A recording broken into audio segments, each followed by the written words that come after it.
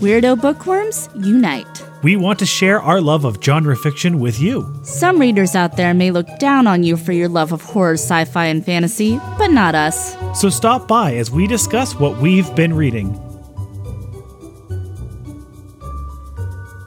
Hey, it's Sandra. And this is Scott. We're your genre junkies. Welcome to a sci-fi episode. Yay, it's been a while. Excuse me, it has been too long since we've done a sci-fi episode.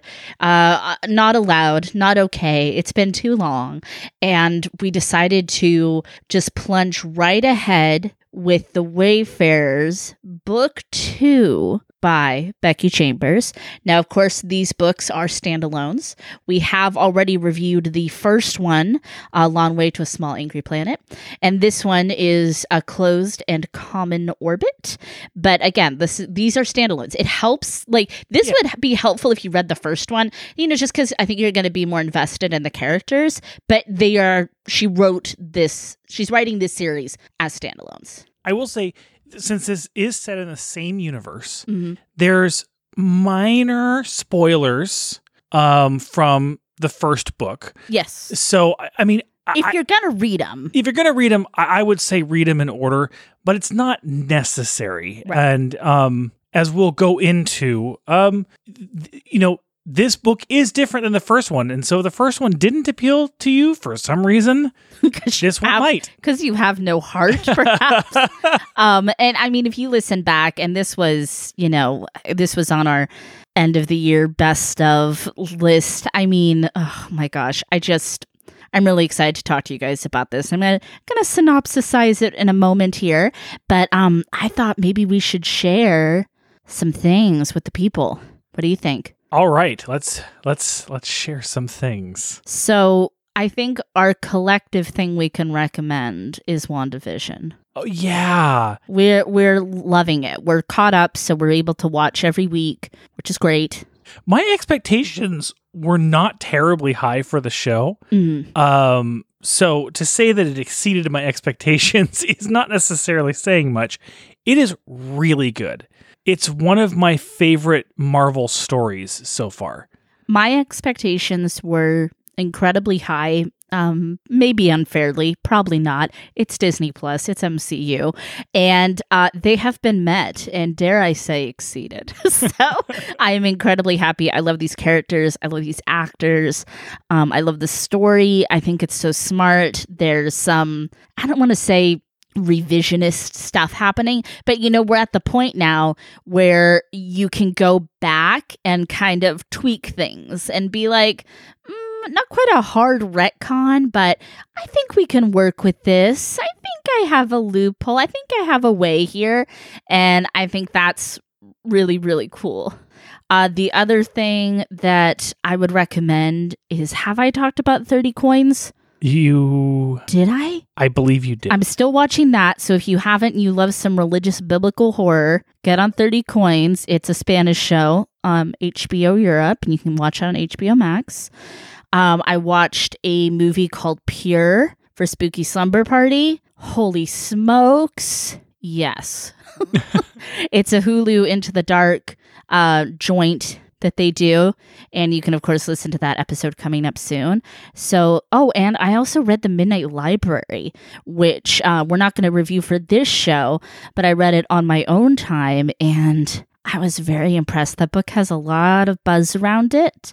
And I would say don't fall victim to an overhyping, but I really, really did enjoy it. Well, my big thing was I got to spend an hour with an Oculus device. I don't know what the model is. And I got to try the Oculus. I mean, back when it was an infant. I mean, really just one of the first test models out there. It was a fetus of an Oculus. And I was not super impressed. It was kind of a gimmicky, fun little thing, but it didn't really do anything for me. And so I've kind of just avoided the whole VR thing ever since. Let me tell you, however, I was wrong. To say that Scott had a look of pure, unadulterated joy is an understatement. It was like, it's it's like stepping into another world. And the controls, the controllers are amazing. It's, you really have this kind of feeling of picking things up in the environment, and you can throw them around, and you can, there's a like a gallery shooting game where you can, it's magical. Right. It is magical. There's a quote that I love, that any technology sufficiently advanced is indistinguishable from magic. Oh. And this is magic. Who said that? I don't remember. It might have been Einstein. Well, you know what? I think that's a great one. That's your homework, listeners at home, is find who said that quote. It's a great quote. I do love it. And it's pretty, seems to wrap you up in a nutshell pretty well, that quote. And since we're in a sci-fi episode, I love sci-fi books and stories that have to do with, a virtual reality. Warcross, Song for a New Day. So many. And reading those, it always felt like, oh, it's so far away. Right. I don't feel like it's really that far away after experiencing that. It was incredible. And that was the first thing Scott said when he put it on. He's like, Sandra, it's Warcross. So Marie Lu, shout out. Okay, so I think we got to talk about this sci-fi masterpiece. Hold on.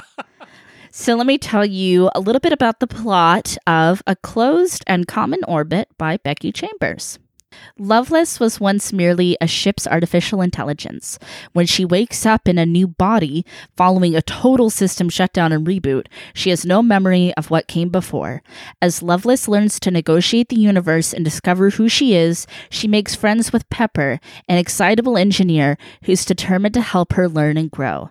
Together, Pepper and Lovey will discover that no matter how vast space is, two people can fill it together.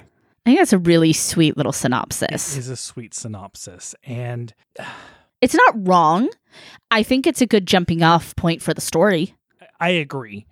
Becky Chambers, it seems like she has a theme, and that is exploring humanity, or sentience, at least, the living experience. And this book takes that idea where Small Angry Planet left off and turns it up to 11. Mm-hmm.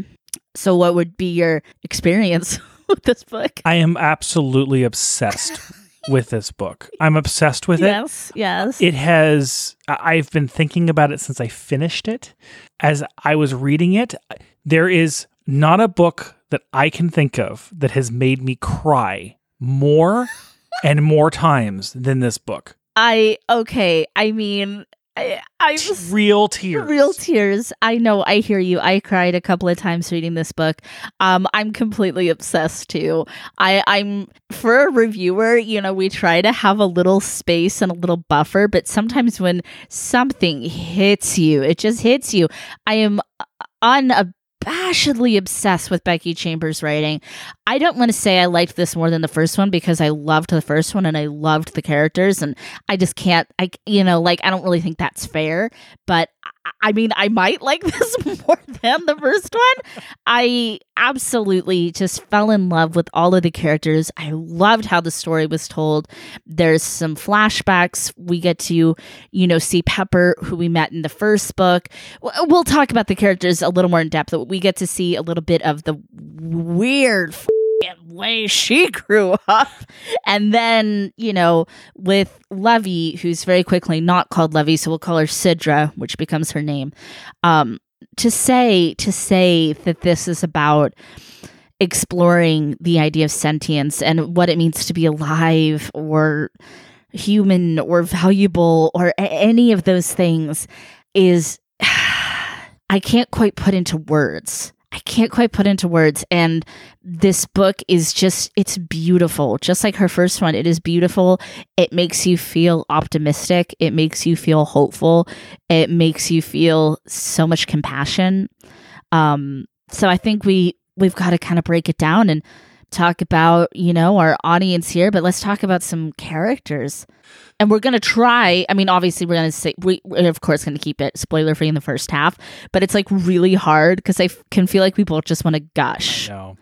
Well, Sidra is uniquely alien and yet completely relatable. Yes. All of the situations, all of the psychological examination and growth is completely different from you or me, because she is wrestling with the fact that she is an AI. Yeah. At the same time, all of the things that she's doing are direct analogs to real existential feelings that I think we all have as human beings. Yes, absolutely. I couldn't agree more. And so not only is she struggling with, she's an AI and now she has choices, but she has a body and she is kind of going against what she was quote unquote predestined to do. And there's, she doesn't have a basis. She doesn't have a past too. So it's really like just being dropped into this, because we met Loveless in the first book, and that's a whole situation. That's a whole thing. For how she ended up where she is now and with her memory wiped. But it's like she doesn't really remember that stuff. So it's like she doesn't even like remember how or why she got to this place in the first place. She's not the same character from the first book. Right. At all. So you get to go on, like, we got so emotionally invested in her character in the first book, and now it's like we're still invested, come into it with an investment, but we're meeting like a whole new person. So something else about this book to keep in mind is it does not feed you with a direct plot. No, God, no. This book is set in a way that is very existential. I would liken it to slice of life. Yes. Because it's not like there's going to be a big battle.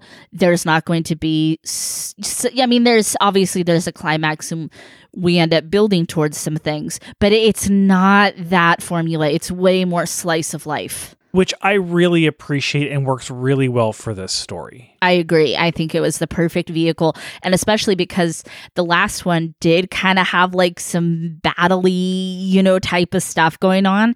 And that's great. Love that, sure. But this is another side of sci-fi that I think doesn't get explored as much. And it's, it's not the warring side. It's like what day-to-day creatures do. It's very difficult to write a story without a meta plot, if you will, without a driving force. Like, okay, well, this is, talking about the first book, this is what the crew is trying to accomplish by the end of this book. Right. We're taking the hobbits to Isengard. Really, this is just the story of one person coming to terms with who she is. Well, more than one person. Yes, of course. Because there's a lot of folks coming to terms with a lot of things. This explores many people along the path, but the main package of the story and what it really just gives you until about, quite a bit of the way through is just that. Is just living a living experience. Yeah, absolutely. I feel that we shouldn't move on without selling people on Pepper. I adore Pepper. I found her so compulsively readable. And just I loved her. I loved her so much. And when you kind of sit back and look at her whole story, because we get those, we go back in time and learn, about her life and stuff and what she went through and how, there's a parallel to her and to Sidra and to their kind of being and getting autonomy over their own selves and learning from such like scrap to growing. And it's really cool because it could be one of those things where on paper, maybe it doesn't look like they have a lot in common, but I think the message is we all of us beings have a lot more in common than we think. No matter where you come from, or in this case, no matter what planet you come from. One of the things that I love about Becky Chambers, and we'll go on about this in the spoiler section, but is she will challenge you to be inclusive. She will challenge you to be compassionate. She will present things that are these, aliens, these extraterrestrials, but they aren't really, right? They're us. They're all of us. And we get to learn a lot about a character named Tak, who we met their species in the first book. They're an Elan, I guess is how you say it. And they are a species that has very fluid gender. And it is incredible. It's so beautiful and it's explained so perfectly. And it was one of those things where, I mean, I loved Tak. I loved them, every way they were. And it makes you think about your own life and people that you would know. And I've never thought that I, couldn't, love any gender, but it really makes you see it's like if you fall in love with a being, you fall in love with them. And gender shouldn't matter.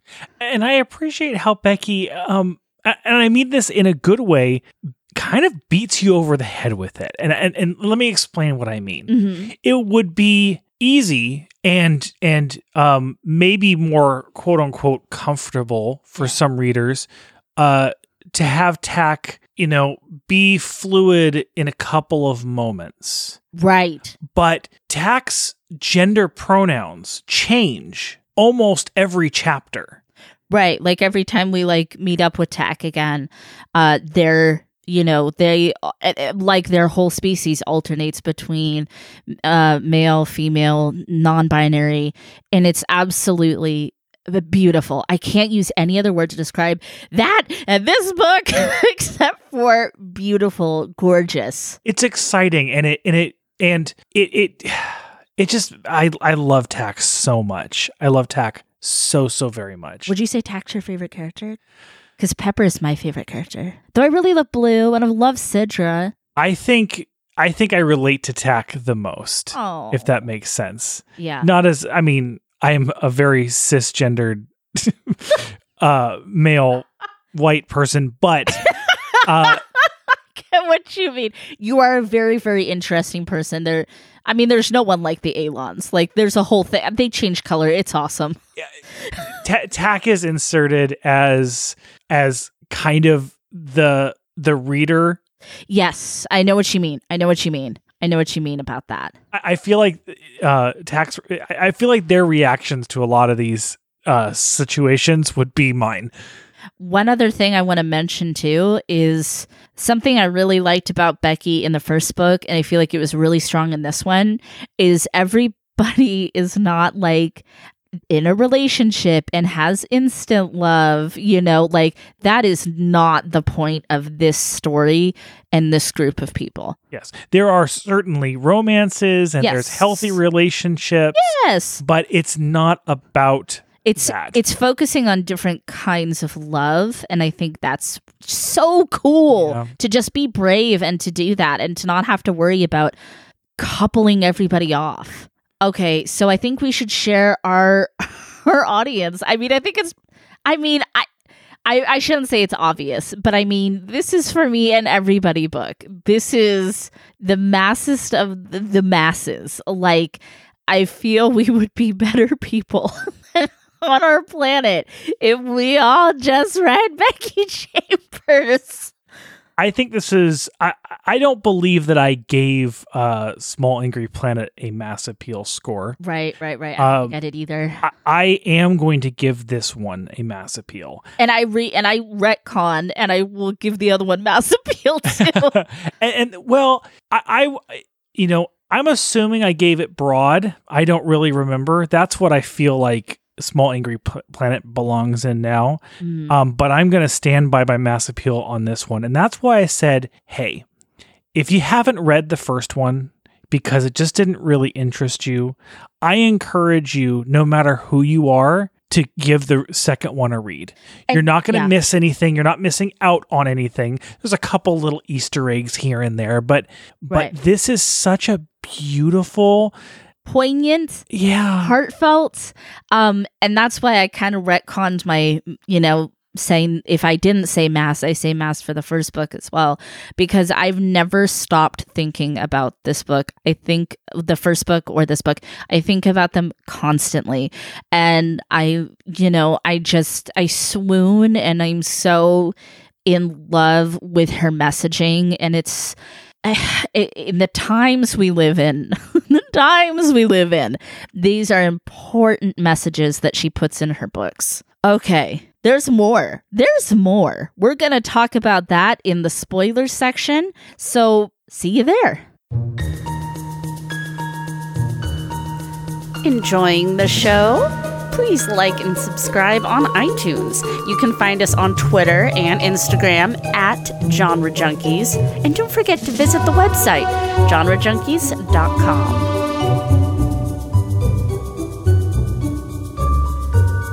Okay, welcome back. We are in the spoiler section. Let's spoil this book. Okay. I mean, it's a little ridiculous. I highlighted a lot in this book. I wanted to highlight more, and it gets to that point where you just throw up your hands and you're like, I can't highlight the whole goddamn book. But you want to, because wow, she really utilizes every page of this book, in my opinion. I agree. It's not a short book, but it's a fast read. I did not expect there to be a sci-fi version of Hatchet hidden in this book, and I loved it. Well, it's 365 pages actually. Was that all? Yeah. I think it's just because there's so much to absorb. Maybe you felt like it was longer. Maybe because I felt like there was two very strong, distinct stories in there. Pepper's entire story of her surviving on this trash heap, godforsaken place, 9 years, and just scavenging and rebuilding the ship over the course of almost a decade, as from the age of 10 to 18 or 19. Yeah. It made me so. I mean, it's horrible. I don't want to say like it made me happy that she was in that situation, but of course. I loved experiencing it. I think I'm trying to find the exact place I want to talk about, but I would really like to start with Pepper, if we could just keep on this. Yes. But so she's my favorite character because, I mean, we all love a character that goes through adversity. But I mean, this is insane what she went through, but at the same time, it's really believable when we talk about space travel and colonizing other planets and other galaxies and finding other critters. Any species, but specifically Earthlings are the most kind of problematic in some ways in this universe. There's also some that are really warmongering. Anyway, that's not the point. But it's not surprising that we would do something as humans where we take over a planet and half of the planet is just like our trash. Yes. That we don't want to deal with, and we find ways to dealing with it. And one of those ways is to divide the whole society up into things and genetically make people to be those things. So we meet Blue, who was supposed to be a politician, and we meet Pepper, who starts out as a Jane, which is that year's crop of clones, I guess. Yeah, basically, yeah. That deals with scrapping. You start as a little kid, and you have these horribly abusive mothers, I mean, which is a not really accurate word. Robots. For these abusive robots. They are not nice robots. It is. She knows nothing. She sees the sky. She doesn't know what it is. She's outside. She doesn't know what it is. She's scared. She's so smart because they make them smart to be engineers. She goes through this horrible thing, and then, I mean, you can't really talk about Pepper without talking about Owl. Owl was my favorite character. Okay, it is Owl. I couldn't talk about it in the non-spoiler section.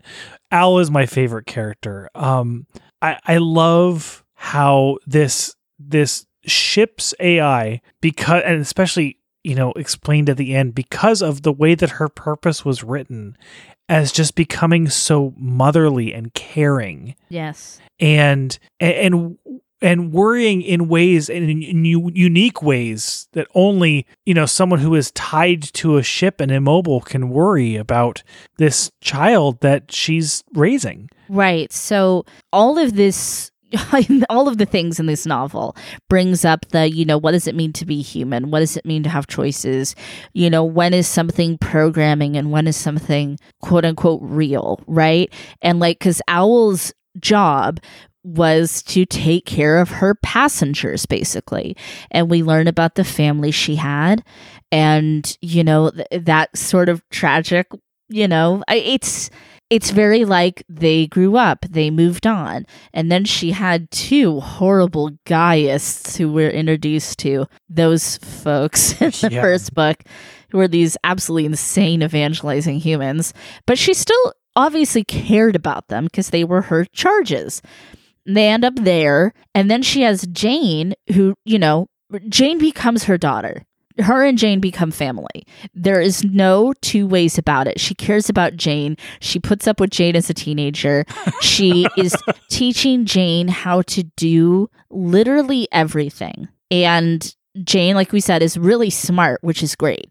And so we have Jane learning to be a person and learning to be her own person and learning to not be a slave clone. And we have Owl kind of like having this late in life child that she didn't know she was going to have. And it's like, you believe they love each other. They love each other implicitly. They saved each other's lives. Yes, because they needed to get off that planet. And just kind of the bravery and the wherewithal of Owl when she gets that idea of like, okay, this is going to be a long process, 10 years, but we're going to get out of here. And it's just like, it blows your mind.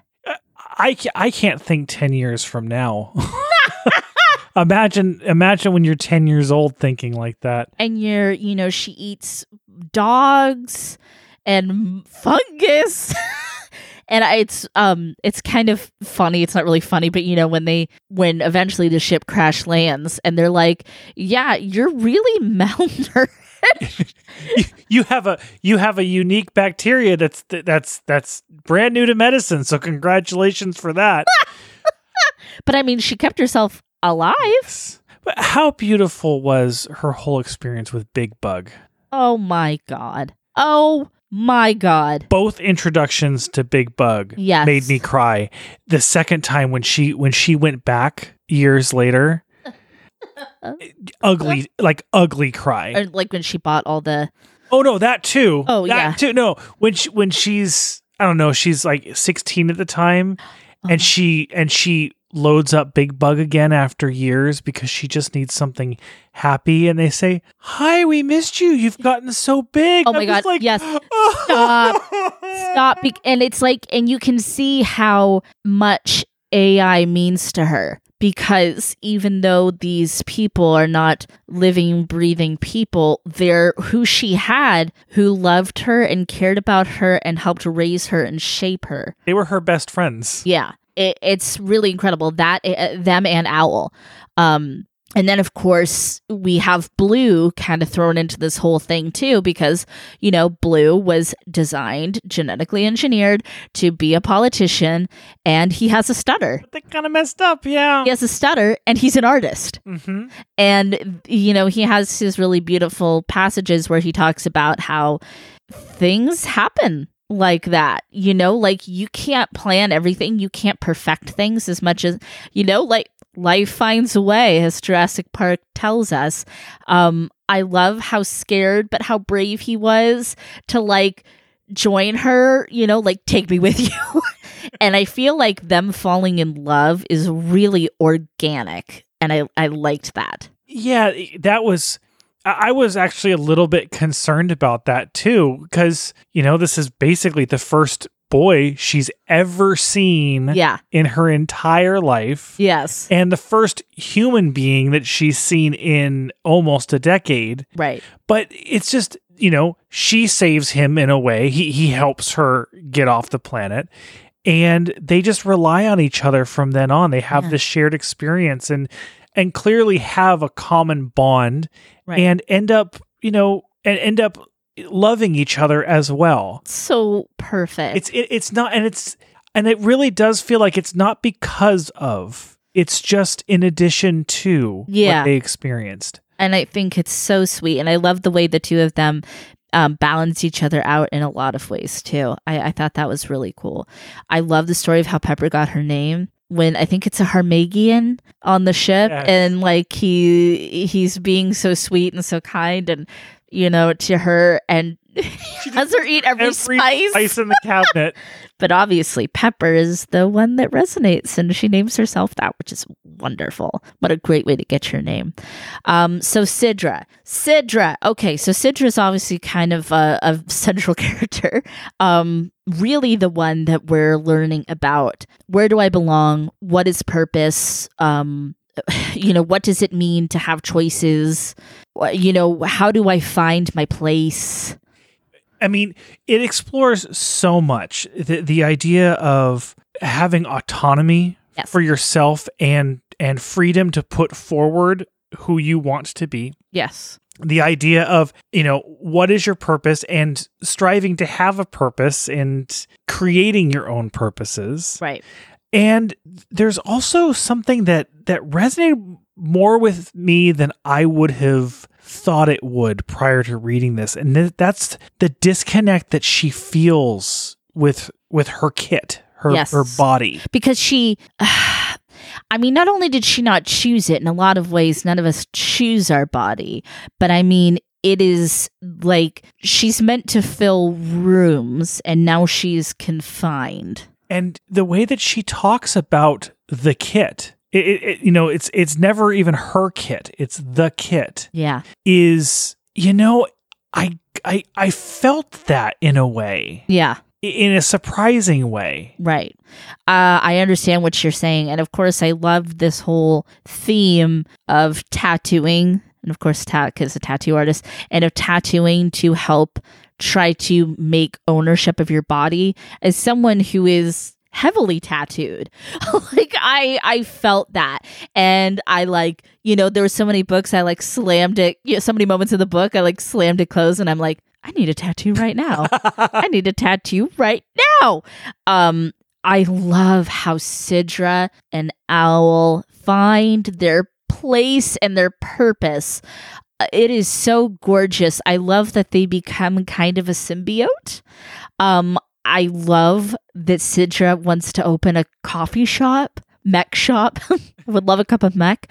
And that she can go into her body to go dancing, which she loves to do. She loves to go to raves, which is freaking awesome.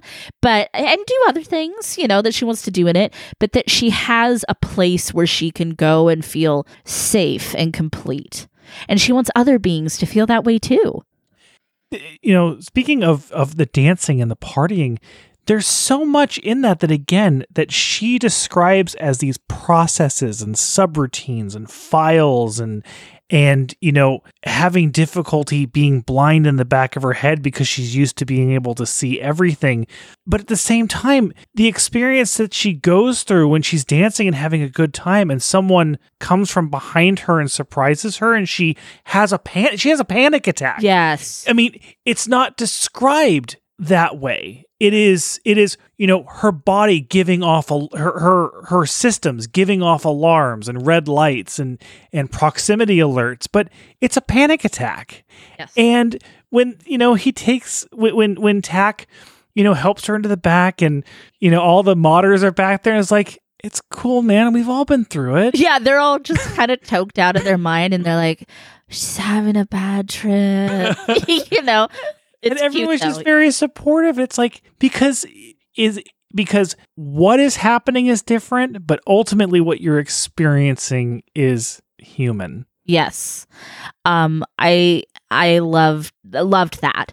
And like I said, I'm just so happy that Sidra and Owl have both found their place and their family. It's so important. We should talk about Tak. So Tak, the Alons are technically a 4-gendered species. We kind of said non-gendered in the beginning, but it's 4. There's 4 genders. I love that Alons, it's so fun. We've talked about this before in the first book, how when, in a lot of sci-fi, we dream up creatures and they're very humanoid. And there is ways that Alons are humanoid, but not really. Oh. Other species more so. But it's a pretty good example of like very not human. I love that they go to college to be parents.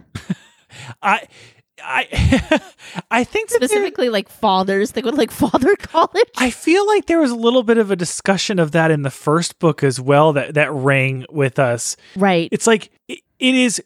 When you think about it, it is insane that you don't have to like learn. Yeah.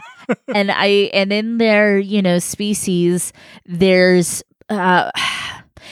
roles and there's places where people can kind of feel comfortable doing what they feel kind of called to. And I think that's really cool. And I love that they're like, yeah, kind of crazy how you humans just think you can do it all.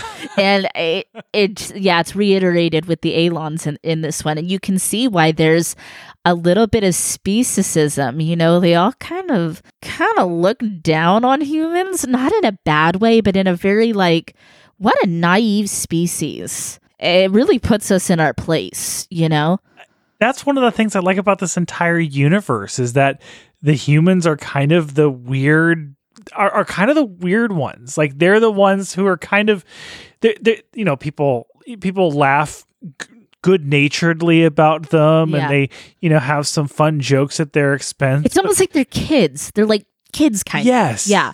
They are kind of the new kids on the block as well. Oh, clearly, according to all of these species too. With all of these books, all two of them, and these characters, we talked about that there's gender and how gender can be a cool, important thing, but it can also be very not important at the same time. Yes. Like, it's cool to have girl power. It's cool to have father power. It's cool to, like, have that stuff, but you don't need it because who you are at your core is what's important, right? There's some times, and I highlighted one of them, and I try to do this. I've really, in the past, 5 years, tried to rethink how I talk to kids, because I love kids. I'm Auntie Sandy. I love kids. But when I praise kids, I try to not praise them in ways that are about their gender. Mm-hmm. And that's been a conscious thing I do. And there's times when Owl says things like, "You look like a girl who knows what she's doing. You look very brave." And I love that. I mean, yeah, she did say you're a girl. Yeah. But she was saying you're a girl that knows what she's doing. And you're brave. I love things like that, because it just shows, I don't know, it just reiterates the whole point. Well, and there's another part that I noticed when Sidra is having a conversation with Tak, and in this chapter, at this period of time, Tak is using she pronouns. Yeah. And Sidra says to Tak about how Tak really wants to be a father. Yeah. And I thought that was really a very smart thing to do, is to have that conversation and refer to Tak as wanting to be a father at a time when Tak is using she, her pronouns. So cool. I mean, it's just all caps. So, period, cool, period. We need to evolve as a species and as a society constantly. And we need to be kinder and more compassionate and more open and just try to be more intelligent emotionally and, book smart wise. And that's why I say these books make me feel hopeful. And even though there's still lots of problems in Becky Chambers' future world, it shows that there can be a lot of harmony. And Tak is a great example because, like you said in the first section, a little bit of a placeholder for us. Because Tak is a little bit of a placeholder for us, right? Because even though Tak is this wonderful individual and this wonderful species, they're kind of creeped out about Sidra. Mm-hmm. And so they have to go on their own journey of, I want people to accept me. Why am I having such a hard time accepting this being? I appreciate how honest Tak is about that too. Oh my God, they have a great communication. Yes. When Sidra asks Tak if they would still care about her if she were a ship or if she weren't in a body, yeah. Basically, if she weren't in a kit, he says, I don't know how to answer that. Yeah. I don't know. Yeah.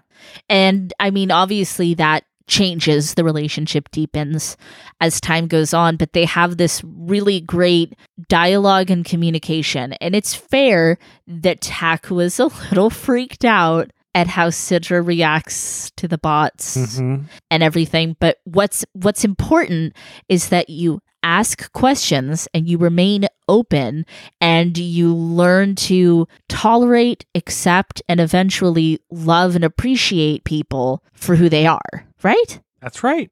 It's a process. If Tak can do it, you can do it.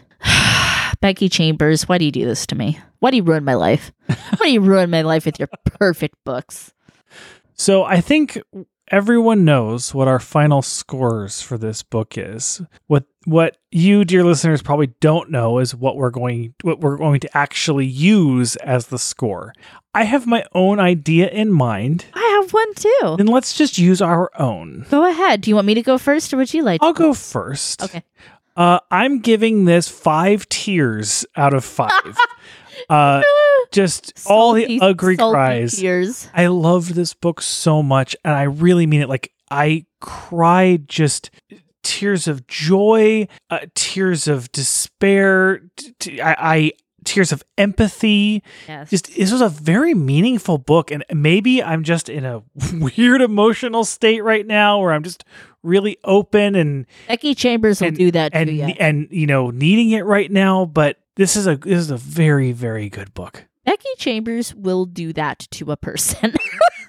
I can't believe that so far 2 out of 2 books in this series, so amazing, so on the nose.